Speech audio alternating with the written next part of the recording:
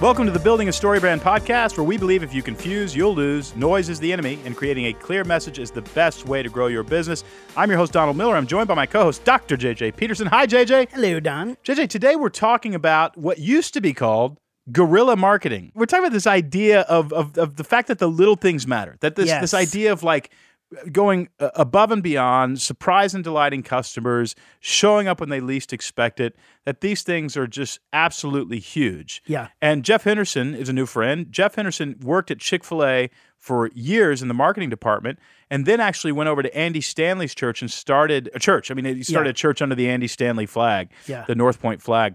And he talks about what he's taken from one to the other, and in the Venn diagram, what overlaps. Yeah.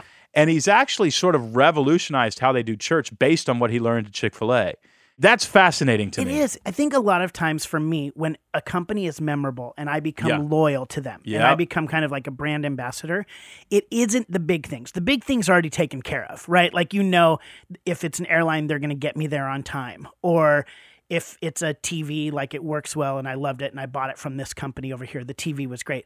But it's just the tiny little things, like maybe afterwards they sent you a note or they gave you an extra mint, or just the things that don't cost us a lot. They might cost us a little bit of time, maybe $1 more. Right. And those are the things I remember. I don't remember the TV experience. I remember that this person afterwards sent me a note because he remembered about my favorite show that we talked about when I was there and just said, if I can help you anyway, let me know. That's what I remember. I would literally put it at 1,000 to 1 in the sense that you can send out 1,000 mailers or brochures or one sort of thank you card or small gift or even leave somebody a voicemail. It's worth 1,000 postcards in the mail. Yep. I really do believe that, because that person will turn around and talk, and they're going to make more purchases. They're going to turn around and talk. And that's not why you do it. Yeah. But Jeff sort of gets into the heart of why they serve their community in the way they do and the effects that it's had. But I think we should just get right into it. Here's my conversation with Jeff Henderson.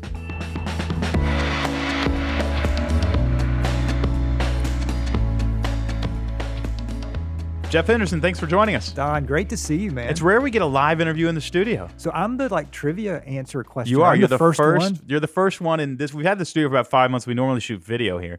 We're up in the studio at Goose Hill, and you were the first person to come. They are still painting the walls downstairs. And the wallpaper I saw was amazing. Wallpaper, yeah. We finished the studio 4 months ago, which tells you about my priorities. Let's get the thing that makes the money that pays for the wallpaper done before you actually put the wallpaper in. I love it. But you're the first person to come. Your new book is called Know What You Are For, but really it's about how to get people to talk about your business and drawn to your business. In order to do that, you got to be for something that helps people get involved and get engaged, right? Absolutely. Yes. In fact, it maybe seemed a little weird for a pastor to be talking about business, but I'm a preacher's kid, and I promised myself I would never, ever work at a church. Right. So I went into marketing, and before I did this, I was in marketing for Chick-fil-A, worked with David Salyers, our mutual friend, and Mark Miller. And so I've kind of been on both sides of the world. I've been on the business side, and I've been on the What was that transition like? Well, now, your dad was a pastor, so you were familiar with the quote-unquote family business. That's right. Then you went and worked for Chick-fil-A, which is just a Southern Baptist church that sells chicken, as far as I'm concerned. So that wasn't that much of a departure. It was a for-profit chicken franchise Southern Baptist church. You baptized your nuggets in the honey mustard. There you go. So you did that. I'm curious about that transition of coming back. And just personally, because we're going to talk about your book and give some business tips in a second. But going from the business world to the church world, was it exciting for you? Was it a reluctant call of God? What was going on then? That's a great question. Well, long story short, I actually went to a conference that you spoke at, Willow Creek, and that's where I just felt like I'm supposed to help start a church someday. That was that moment, and David Salyers was the one that took me. That was a 3-year journey, and then we were attending North Point Community Church, our mutual friend Andy Stanley, and they were launching their first multi-site church in Buckhead Church. And long story short, they came to me and said, would you help us launch this? And so we just felt so called to the mission of what they were trying to do. So we left Chick-fil-A to do that. And people ask me, what's the biggest difference between working at Chick-fil-A and working at North Point Ministries? Right. And the biggest difference is now as a pastor, I'm open on Sundays. Before I was closed on Sundays. But Don, I've been on both sides. I've been on this. So Chick-fil-A will do $10 billion in sales. And then North Point Ministries has been named the largest church in America. I don't know if that's true or not, but two large organizations. I've been on the front row of them. And then I was asked by a mentor, what did you learn? because this isn't just a blessing, it's a stewardship responsibility. What did you learn at Chick-fil-A? That you could and bring what did here. you learn at North Point so that we could learn from you? And that's where this book came from? Absolutely. I thought, wow, that's a... You know what's interesting about church? People ask, first of all, I hardly do sort of marketing strategy sessions for church anymore because it's too complicated. They're not necessarily selling a product, but they do have a financial bottom line, and things change so quickly and all that stuff. But I always say to businesses, you have more to learn from churches than anybody else, because every business usually has great content, but only churches are actually good at putting that content together and delivering it. Right. And so it's a fascinating thing when you think about the way churches work. It's a very, very complicated, and I hate to say this, quote unquote business model, but that, it is. And I always think you guys need to run more like Netflix than anything else. You have a lot of content, but you need to focus on one piece at a time, and you need to drive engagement toward one narrative. And Andy's an expert at doing that. What did you learn when you went to the church world that you wish you'd have known at Chick-fil-A? Well, you mentioned there's a lot that the church world can learn from the business world. I think, to your point, there's a lot the business world can learn from the church world. And for me, it was communicating and clarifying our purpose. That's why, I don't know if you know this or not, we're actually a StoryBrand customer. JJ came down and did a day and a half session. I've gone down and spent a day with the North Point main campus. I was there. They were fantastic. So even before that, JJ came down and worked through kind of our clarifying purpose. But for me, I wish if I could have clarified my purpose in the business world better. I mean, if I'd had StoryBrand back in the day, because that's what's really helped us as our church. And we've really been able to clarify what are we standing for and what are we for as a church. We call it finding your mission. Yeah, Business absolutely. on a mission, yeah. And I was with a friend of mine the other day. We went to college together, huge business guy. And I said, I think there's a lot that you could learn from the nonprofit world. And he said, he kind of pushed back a little bit. And he said, what could we learn from you? And I said, well, how many of your employees do you pay? And he said, what do you mean? All of them. I said, exactly. Do you know every Sunday morning I have over 1,000 quote unquote employees that work for absolutely free. And do you know why they do that? It's because we've clarified our purpose with them. And when you clarify purpose, then they don't hit the snooze button. They get up for coffee and donuts and go park cars in cold weather. Yeah. And so in the business world, if you could combine a paycheck with a clarifying purpose, that's a powerful combination. We always say a mission attracts resources. Absolutely. When you clearly define a mission, people come to you and say, I want to be involved. And that's why I listened to your podcast with JJ about mission statement. Clarifying a mission statement is really, really important, because when there's confusion in the office space, there's confusion in the marketplace about what are we standing for? What are we here for? And so that's one of the things I've really learned in the nonprofit world. When we clarify that, it can really help gain momentum. And I think that's a lesson that business leaders could learn. In the first chapter of your book, you ask if business were a person. And you really ask us to sort of identify the personality of our business. If your business were a human being, would people enjoy hanging out with that person? One of the pieces of advice you get is don't be a narcissist. You say on page 85, when our story supports the customer's story, they begin to share that story. How are we more narcissistic in our business personality than we think, and what can we do about it? Look at your Instagram page and let's look at the last 10 posts. And my hunch is it's all about you and what's happening inside the business and how much better that you are than your competitors. That's not surprising information to the customer that you think you're better than your competition. So what we want to do is shift the spotlight and let's start talking more about what is happening in the customer's world. You clarify this in terms of what you do at StoryBrand, Tom, by saying that the customer is the hero, not the business. And so one of the ways we've tried to communicate this in our church is let's take typically we try to put the organization on, if you use a football analogy, on the field, and the customers are in the stands cheering the business on to score a touchdown. We want to flip the script and put the customers or the community on the field, and we as a church are cheering the community on. Yeah. So we have this threshold at our church for every third or fourth Instagram post. It has to be about something that's happening in the community, because we want to be highlighting them. That's the group we're trying to serve. Those are the people we're trying to serve and highlight. And so for us, that's a way for us to tell our community, we're actually more for you than just talking about us all the time. It actually, just saying every third or fourth post has to be about people in the community. One of the things that you'll realize if you actually try to do that is you're not listening to the community. And it takes 10 times as much work to get that one post out than it did the other 3 or 4. Absolutely. But it actually changes your perspective. We stop looking in our belly button. We start looking out at the people that we need to be talking to. All right, chapter 2, you talk about the 2 questions that cause a business to grow. What do we want to be known for? and what are we actually known for? The second one is a scary question. That's right. That's right. So the first one's really our question to wrestle with as organizational leaders. What do we want to be known for? Right. What's our aspirational identity? That's right. As Steve Jobs said, what's our dent in the universe? And that's fun. But the second question is the one for the customers, or in my case, the people who attend our church. They reflect back to me whether or not we are delivering on our corporate purpose, if you will. But here's the power of those two questions, Don. When what you want to be known for is what you're known for, then you create a sales force for free. Yeah. You create vision carriers who carry your mission and vision to other people and say, you need to try this out because I've experienced their vision, I've experienced them, and they will help your business. For example, I'm a vision carrier of StoryBrand. I actually took the StoryBrand message to North Point Ministries and said, we got to get Don down here to speak about it. So there you go. Thanks, that was awesome. And you didn't pay me anything. But that's part of it. So that's the power of positive word of mouth advertising. In fact, when I was in an advertising school, the professor stands up and says, hey, we all know that positive word of mouth advertising is the most powerful form of advertising. We don't know how to figure that out, so we're going to spend the rest of the semester on paid advertising. Yeah. And I kind of wanted to raise my hand and go, I don't think it has to be that mysterious, that when you clarify your purpose and people experience it, then they become fans of you. And you even, by talking about your purpose, you tell people what to say about you. Absolutely. And people who haven't clarified that even internal message, nobody knows what this. I learned that on an airplane once. A guy sitting next to me was reading my book, and I didn't tell him who I was. And I asked him, do you like that book? And he started talking. The more he talked about the book, the less I wanted to read it because it was just so vague. I knew I had to figure that out. A lot of the problem that we struggle with is insider language. And you talk about this in chapter 3, keep the main thing the main thing.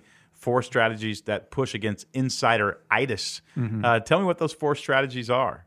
Well, let's go back to my Chick-fil-A days. Yeah. So I would come to operators and say, hey, one of the things you need to do during your busiest time of day at lunchtime is to stand in front of the counter and look at it. And they would say, well, hold on, Jeff. This is the busiest time of day. I can't do that. Yeah. But that's exactly why you need to do that. Right. So what we have to do in terms of our 4 strategies, first of all, we just have to look at what the customer is seeing. And then we have to look and experience. Because give you an example in my world right now. I get at church Sunday mornings before anyone gets, any of our attendees get there. So there's no parking problems. There's no confusion. Everything's really quiet. And I can have a perspective that this is how everybody's experience is. But when they come in about 5 minutes before the service, everything's chaotic. I don't get to see that. Yeah. So what I have to do, number one, I've got to make sure that I'm seeing this from the customer's perspective or the attendee's perspective. Then the second thing, I've got to make sure our teams understand what are they seeing and how can I learn from them on the front line. And so for me, I just think, how can I see things from a customer's perspective? And David Salyers taught me this, is that there's consumer logic versus producer logic. Consumer logic is really what you have to lean into, but producer logic would say this: lunchtime is coming. We got to make sure that the chute is full of waffle fries. But the consumer walks up to the counter and goes, how long has that been staying in the chute? Right. So you've got to lean into consumer logic. And really the primary strategy is, how can you see things from the customer's perspective? Yeah. And that goes back to that second question. What are you known for? What are they experiencing? You want them to see that. You want them to see it demonstrated. Right. And the other thing, too, you have to understand, and you know this so well, is that ultimately the customer is eventually treated like the team is treated. So if I walk into a quick service restaurant, I can tell instantly how the person behind the counter is being treated because it's flowing right to me. Man, so you talk about Chick-fil-A and North Point for that matter, because I've been around both organizations. People want to be there. They like being there. Mm-hmm. And I don't know that there are any quick serve restaurants. There are very few.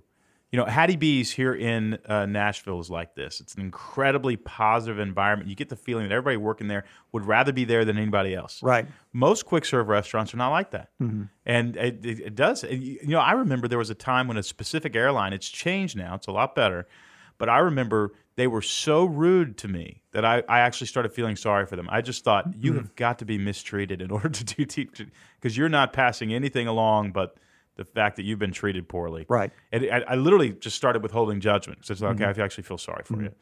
And insider-itis hides that. Insider-itis doesn't see how the team is treated. Right. So one of the things we're looking for in our guest services strategies is really simply this, is smiles. Yeah. Because we believe within our context, we'll let Disney be the happiest place on earth, but we think the local church should be the most joyful place on the planet. Yeah. So, but it's got to show up here. It's got to show up in my mouth and my face and my expression. And are we really, truly living that out? But you don't see that unless you can kind of hold up a mirror and say, here's how you're looking today. Yeah. Here's how we're looking today. It's so funny because I would think most pastors, when they think about strategies to grow their church, the idea that getting every volunteer to smile, not by asking them to, but by making them happy, right? Would be number one strategy. Absolutely. Because it just spreads. It's contagious.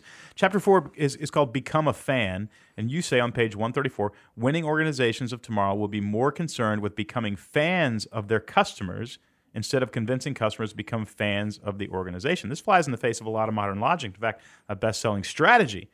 What do we do to become fans of our people? What does that look like, our customers?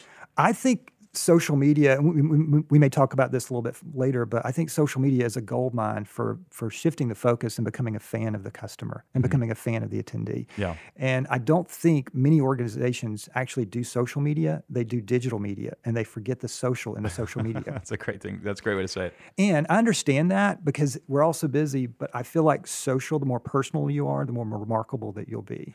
I can give you a really quick example, if that's okay, to how this, of being a fan of people.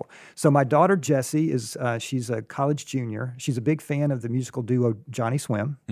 I was not familiar with Johnny Swim. I thought they were like Olympic swimmers or something, but it's an amazing duo. So my daughter was going back to college last August, and my wife said, hey, why don't we get tickets to their concert here in Atlanta? And she said, for $50 extra a ticket, we could get backstage passes. Well, I'm not good at math, but 50 times 4 is 200. I'm like, we're already paying a lot on college. Let's don't do the backstage passes. So, I feel like Dave Ramsey would be proud. So he said no to the backstage passes. So my daughter's interning at the time at this Reggie Joiner's organization. So they feature her. This is Jessie Henderson. She loves this, she loves this, and she loves Johnny Swim. Okay, so they tag Johnny Swim in the post. Well, a few minutes after this, our little text thread down on our family text thread on our phone, it just blows up. And my daughter says, OMG, with a screenshot. And what had happened, Don, was Johnny Swim had commented to Jessie and said, we love you too, Jessie. We're obsessed with you too. Wow. Well, guess what happened? We bought the backstage passes. And what I mean by that is that they got $200 extra with one simple click of a button. And probably they didn't do it for that reason. They just literally, that's their hearts. They love the people who love them. Right. But don't miss this point. Here I am on the Story Brand podcast talking about Johnny Swim. I'm a vision carrier, and they haven't paid me anything. Yeah. So here's the point. They became a fan of my daughter, and if anyone is a fan of my daughter, I'm a fan of theirs. Yeah. Now, our mutual friend Andy Stanley has said, which is great, because I get pushback on this, we can't do this for everybody, Jeff. Absolutely. But as Andy says, do for one what you wish you could do for everyone. Oh, it's a great way to say it. So one of our guest services strategies at our church is let's deliver wow to one person. So if you're a volunteer at our church, Don, we say, okay, today your goal is to deliver wow to one person. But if Stephen over here will deliver wow to one person and I'll deliver wow, that's 3 people that we wow today. So I think that's where the game is going in terms of winning customers in the future, being fans and cheering them on.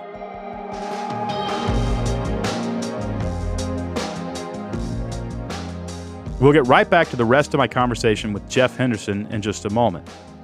It's not too late to register for the StoryBrand Marketing Workshop that is taking place in Nashville, Tennessee on February 2nd through February 4th. If you've never been to a live marketing workshop in Nashville, you are going to be blown away. What you're going to leave with is a clear message. That is 7 different sentences that you can repeat over and over that cause people to trust you and buy from you. It positions you in their subconscious as their guide and positions them as a hero.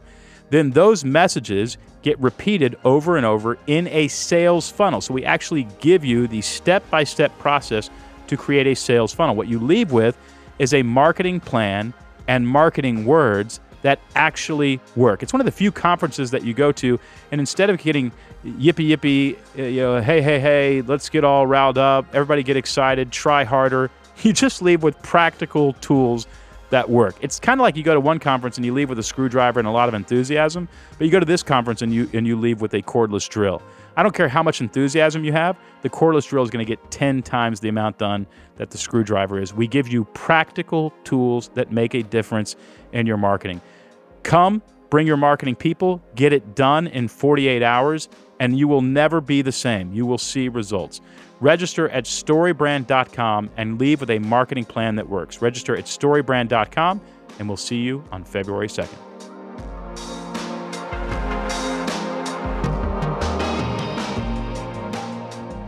The next section of your book is actually about how to treat your team.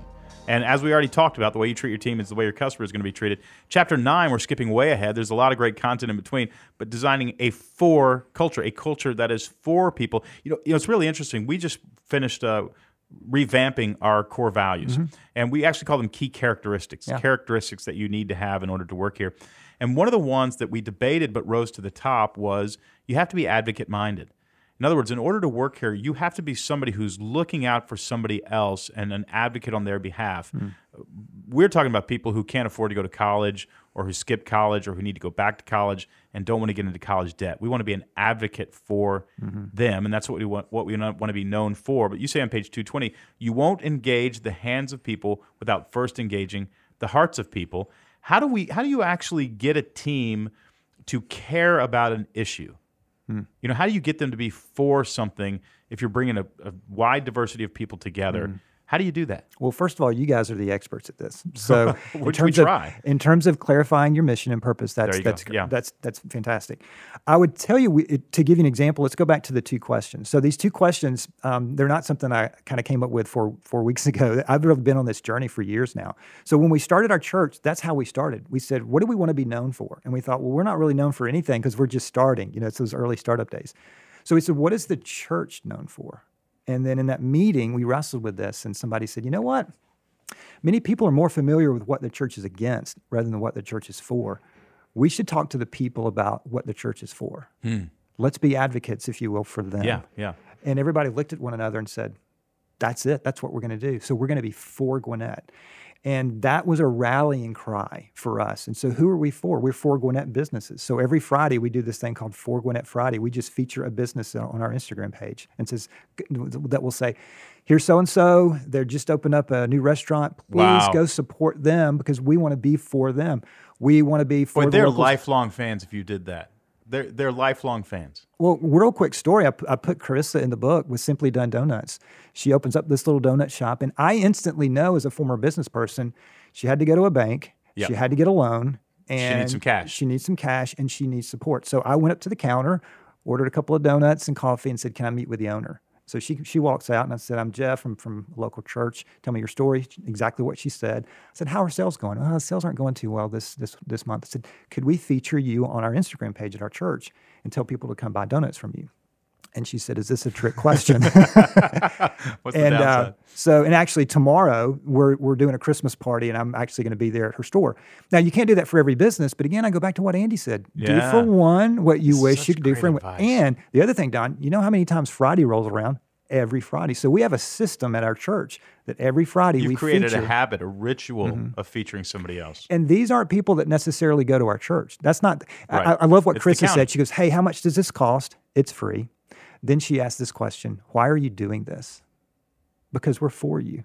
We want to be advocates for you. So that really has allowed our team to be advocates for the people in our county. In our county, of the 10 largest high schools in the state of Georgia, 8 are in our county. That's how big our high schools are. So we are huge advocates for high school sports in our county. I mean, on Twitter, we're talking a little smack to the other schools in the state when it comes to state championships, because we want to be for our high schools. And one of my favorite, I still have this on my phone, I can show you. A local public high school retweeted our church. And, you know, growing up, the separation of church and state, but nobody lost their mind. Nobody complained and protested to the governor. Right. Why? Because we're not talking about us. Right. We're talking about the school and saying, look how great they are. As a result of that, though, we have a great relationship with our local high schools. So that's the power of being for people, when you can create advocacy around these folks and say, hey, you know what? My dream would be, Don, that if we decided to close down our church, the local businesses and local high schools would say, no. They would protest us closing down. Yeah. That should be our goal. Boy, if that were the goal of every church in America, it would dramatically change the image. Yeah. And for businesses too. Yeah. Not only that, that's true. I was with an organization recently. We're in Texas and met with a business, a medium-sized business, and kind of helped them out with some stuff for a day. Ended up getting a handwritten note from the owners of that business, which meant a lot to me. And then shockingly, got handwritten notes from everybody who was in the meeting. There were about 8 people. Wow. Long handwritten notes. You actually have a section in your book on the importance of handwritten notes. I'm telling you, it meant the world to me. Mm-hmm. I've never experienced that. I mean, a lot of thank you notes, a lot of little gift or something like that. Mm-hmm. Those are also very meaningful. But everybody in the business sending me a note, I mean, in the meeting at least, it was crazy. What's the power of a handwritten note, and why do you believe in them so much that you would focus on it in the book? And again, I think it's the more personable you are, the more remarkable you'll be. And that everybody knows that took time for them to, and that shows how much they value you. And my hero in the thank you note section, or in terms of handwritten notes, is Frank Blake, the former CEO of Home Depot. He would write 100 notes a week. Wow. Yeah, and 100 notes a week. He would sit down on a Sunday, and he had a system, though. The system was the regions would send him stories, and he would have a pile of stories, and he would write through. To customers? To team members. Team members, yeah, we're still on so team they members. would say, hey, so-and-so did a great job at this store. Would you write them a note? But here's my favorite Frank Blake story. So he's in at Home Depot. A Home Depot associate comes up and says, Mr. Blake, you wrote me a handwritten thank you note. Thank you so much, but could you write me another one? And he said, well, okay, but why do you need me to write you another one? He said, well, when I got it, I showed it to my wife and my friends. And they said, that's not real. It's computer generated. And if you put it underwater, the ink will run. No. So he thought, of course that's not real. So he put it underwater. The good news is it was real. The bad news is it ruined the note. So he came to Mr. Blake and said, could you write me another one? So to me, first of all, that shows the power of the handwritten note. But here's the thing, Don. The bar is so low in many respects in terms of showing appreciation to people. Yeah. I tell my kids, if you'll show up on time and write handwritten notes, you're going to be fine in life. You probably will be a millionaire. That's right. Especially in this day and age when we're all on phones and things can be handled so quickly and you can fire off something. Yeah, I want to go old school with a stamp, but I do think it shows people, oh, you noticed me. And I think the bigger the business or church gets, the more this is a challenge for them. Yeah. So as you grow, I love what Dan Cathy says, as we grow, we need to grow small. We want to grow a small company. And I think these symbolic gestures can help companies do that. Gosh, it's really great advice. You say in chapter 18, we're almost to the end of the book, and again, we've skipped some really great material here, but you got to go get the book. That's right. All right. You say, when people say they feel a lack of purpose at work, it's often because the purpose at work is unknown or inconsistent with their personal purpose. And you talk about in chapter 18, helping people remain inspired. One of the things that we did at the beginning of this year is we put together our mission statement, our key characteristics, critical actions, our story pitch, and our theme. It's the 5 components of our guiding principles. What we're also doing, though, is we have a guy, actually, you probably know him, Pete Hickson. Oh, yeah. Pete Hickson is working with us. Really? He's actually going to take every single one of our 24 employees, and he's going to take them away for half a day so they can fill out their own personal guiding principles. One of the reasons we're doing that is it really helps everybody understand if you actually belong here. Now, we're not going to look at them and go, you belong here, you don't. Right. But it's going to help people realize, wait a second, do I want to be an advocate for people who really need a life-changing business education?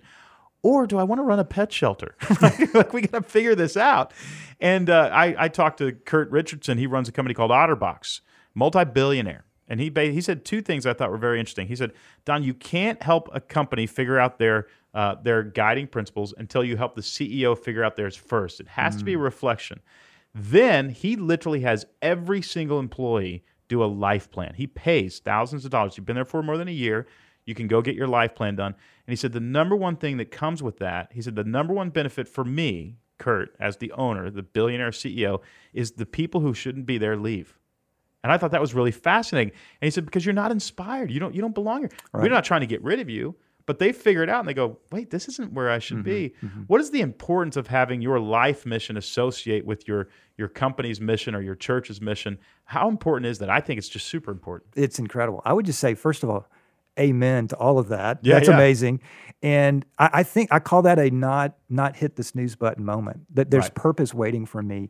And I'll give you a quick story from my life at Chick-fil-A. I was driving Truett Cathy to a speaking engagement one time, the founder of Chick-fil-A. He didn't invent the chicken, but he invented the chicken sandwich. Right. So I'm expecting chicken sandwich questions and how are you doing and what are you doing for my company? But on the drive, Don, you know what we talked about? We talked about, I may get a little emotional here. We talked about how are you doing as a business person and as a husband? How are you doing as a business person and a father? And so you know what we talked about? We talked more about me. And you know what? When I got out of the car that night, I realized Truett genuinely cares for me. And here's how his business grew. He was more interested in the business growing me than me growing the business. That's really fascinating. And that's how the business grew. Yeah. Because he knew that if he grew me as a person, then that's going to flow to the business. Yeah.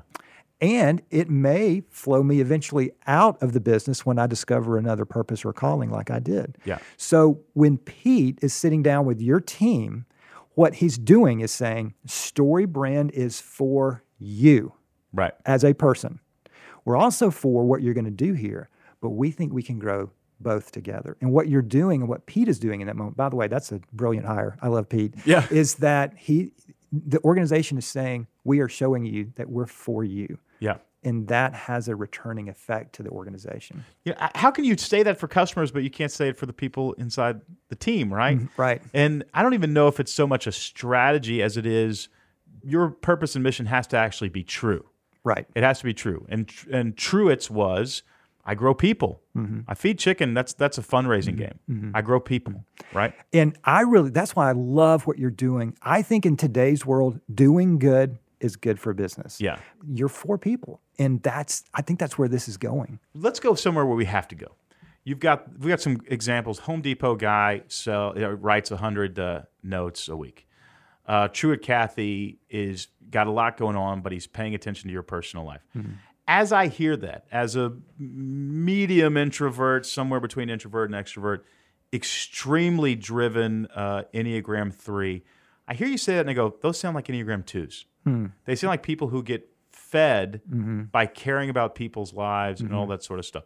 I mean, this morning there was a notice that one of our staff members, it was their 1 year or 2 year work anniversary. We have 24 staff members now. We remember every birthday and every work anniversary. We're up to 48 times a year that you've got to remember somebody. And I'm tempted to go to the team and say, you guys, we're going to hurt a lot of feelings here eventually because you just can't. It's unsustainable to actually keep doing this. And who's driving that action are people who are Enneagram 2s. They're wired. It's their superpower. Right. What do you do to say, we got to keep doing that, but that is not my superpower. My superpower is vision, drive, strategy, creativity. It's not remembering everybody's birthday or the fact that 6 months ago today, you brought in lunch, or whatever. So what is your advice to those of us listening going, all right, I guess I'm just a bad leader? Now, you've already said a little bit of it.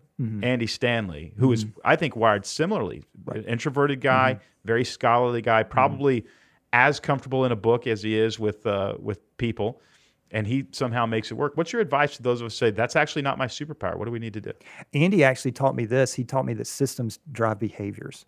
So what is a system that I can implement that actually can help me in the behaviors? Because I still believe I want to create an employee culture where if I can't say happy birthday to all 48, I have a system that allows me to say something at some time. Right. So a system for me is I'm not Frank Blake, but I try to write 3 thank you notes a day.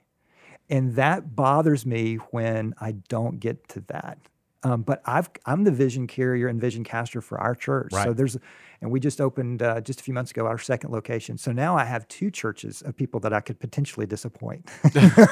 So I totally understand that. But I do believe that if I can apply some systems in my life, it allows me to not lose the personal touch. Yeah. So, for example, we begin our staff meetings at Gwinnett Church. We'll go to Instagram and search the hashtag that we've created for Gwinnett. And for the first 2 minutes, we just like everyone's photos and comment on them.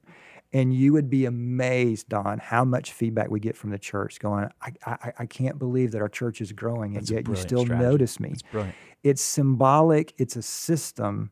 But you say, at this time, we will do this thing that drives interaction and engagement. It's 2 minutes. Yeah.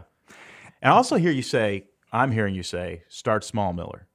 That's right. Sunday afternoon, right? Don't go for 100. Don't go for 100.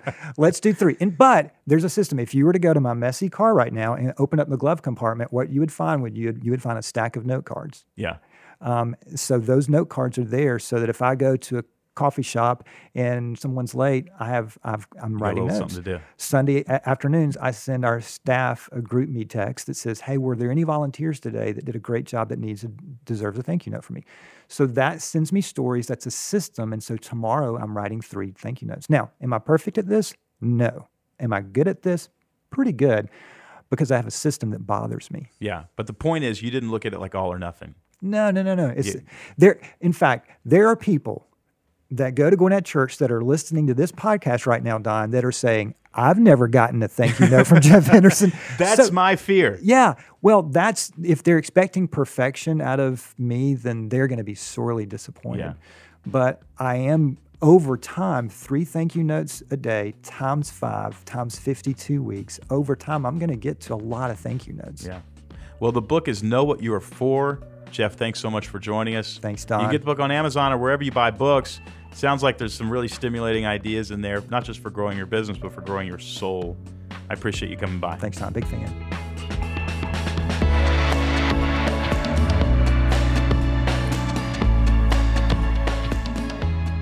Great conversation with Jeff. So good. Yeah, a lot to learn there. I mean, my realtor sent me a Christmas nativity scene, a very nice, like, wooden one. Yeah. And I take it out every Christmas, and I think of her.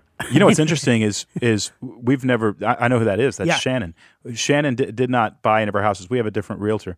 But we do send people to Shannon. Yeah. And we get a gift. Yeah. From Shannon. And we don't get a nativity scene. We get something else. Yeah. Something that's just, unique to us, something that's kind of thoughtful. Yeah. It just goes a long way, especially if you're somebody like a realtor. Yeah. Where you're really probably going to do business with 40 people this year. Yeah. I mean, if you spend some time thinking about those 40 people. Yep. And helping them win. Because you won't do business again with them for 5 to 10 years. No. But you want them to come back to you then. It's guerrilla marketing. Yep. Or at least That's whatever what that book is about. It's what that book should be about. Well, music from this episode is by Andrew Bell. You can listen to Andrew's music on Apple Music or Spotify. Thanks as always for listening to the Building a Story Brand podcast, where we believe if you confuse, you'll lose, noise is the enemy, and creating a clear message is the best way to grow your business.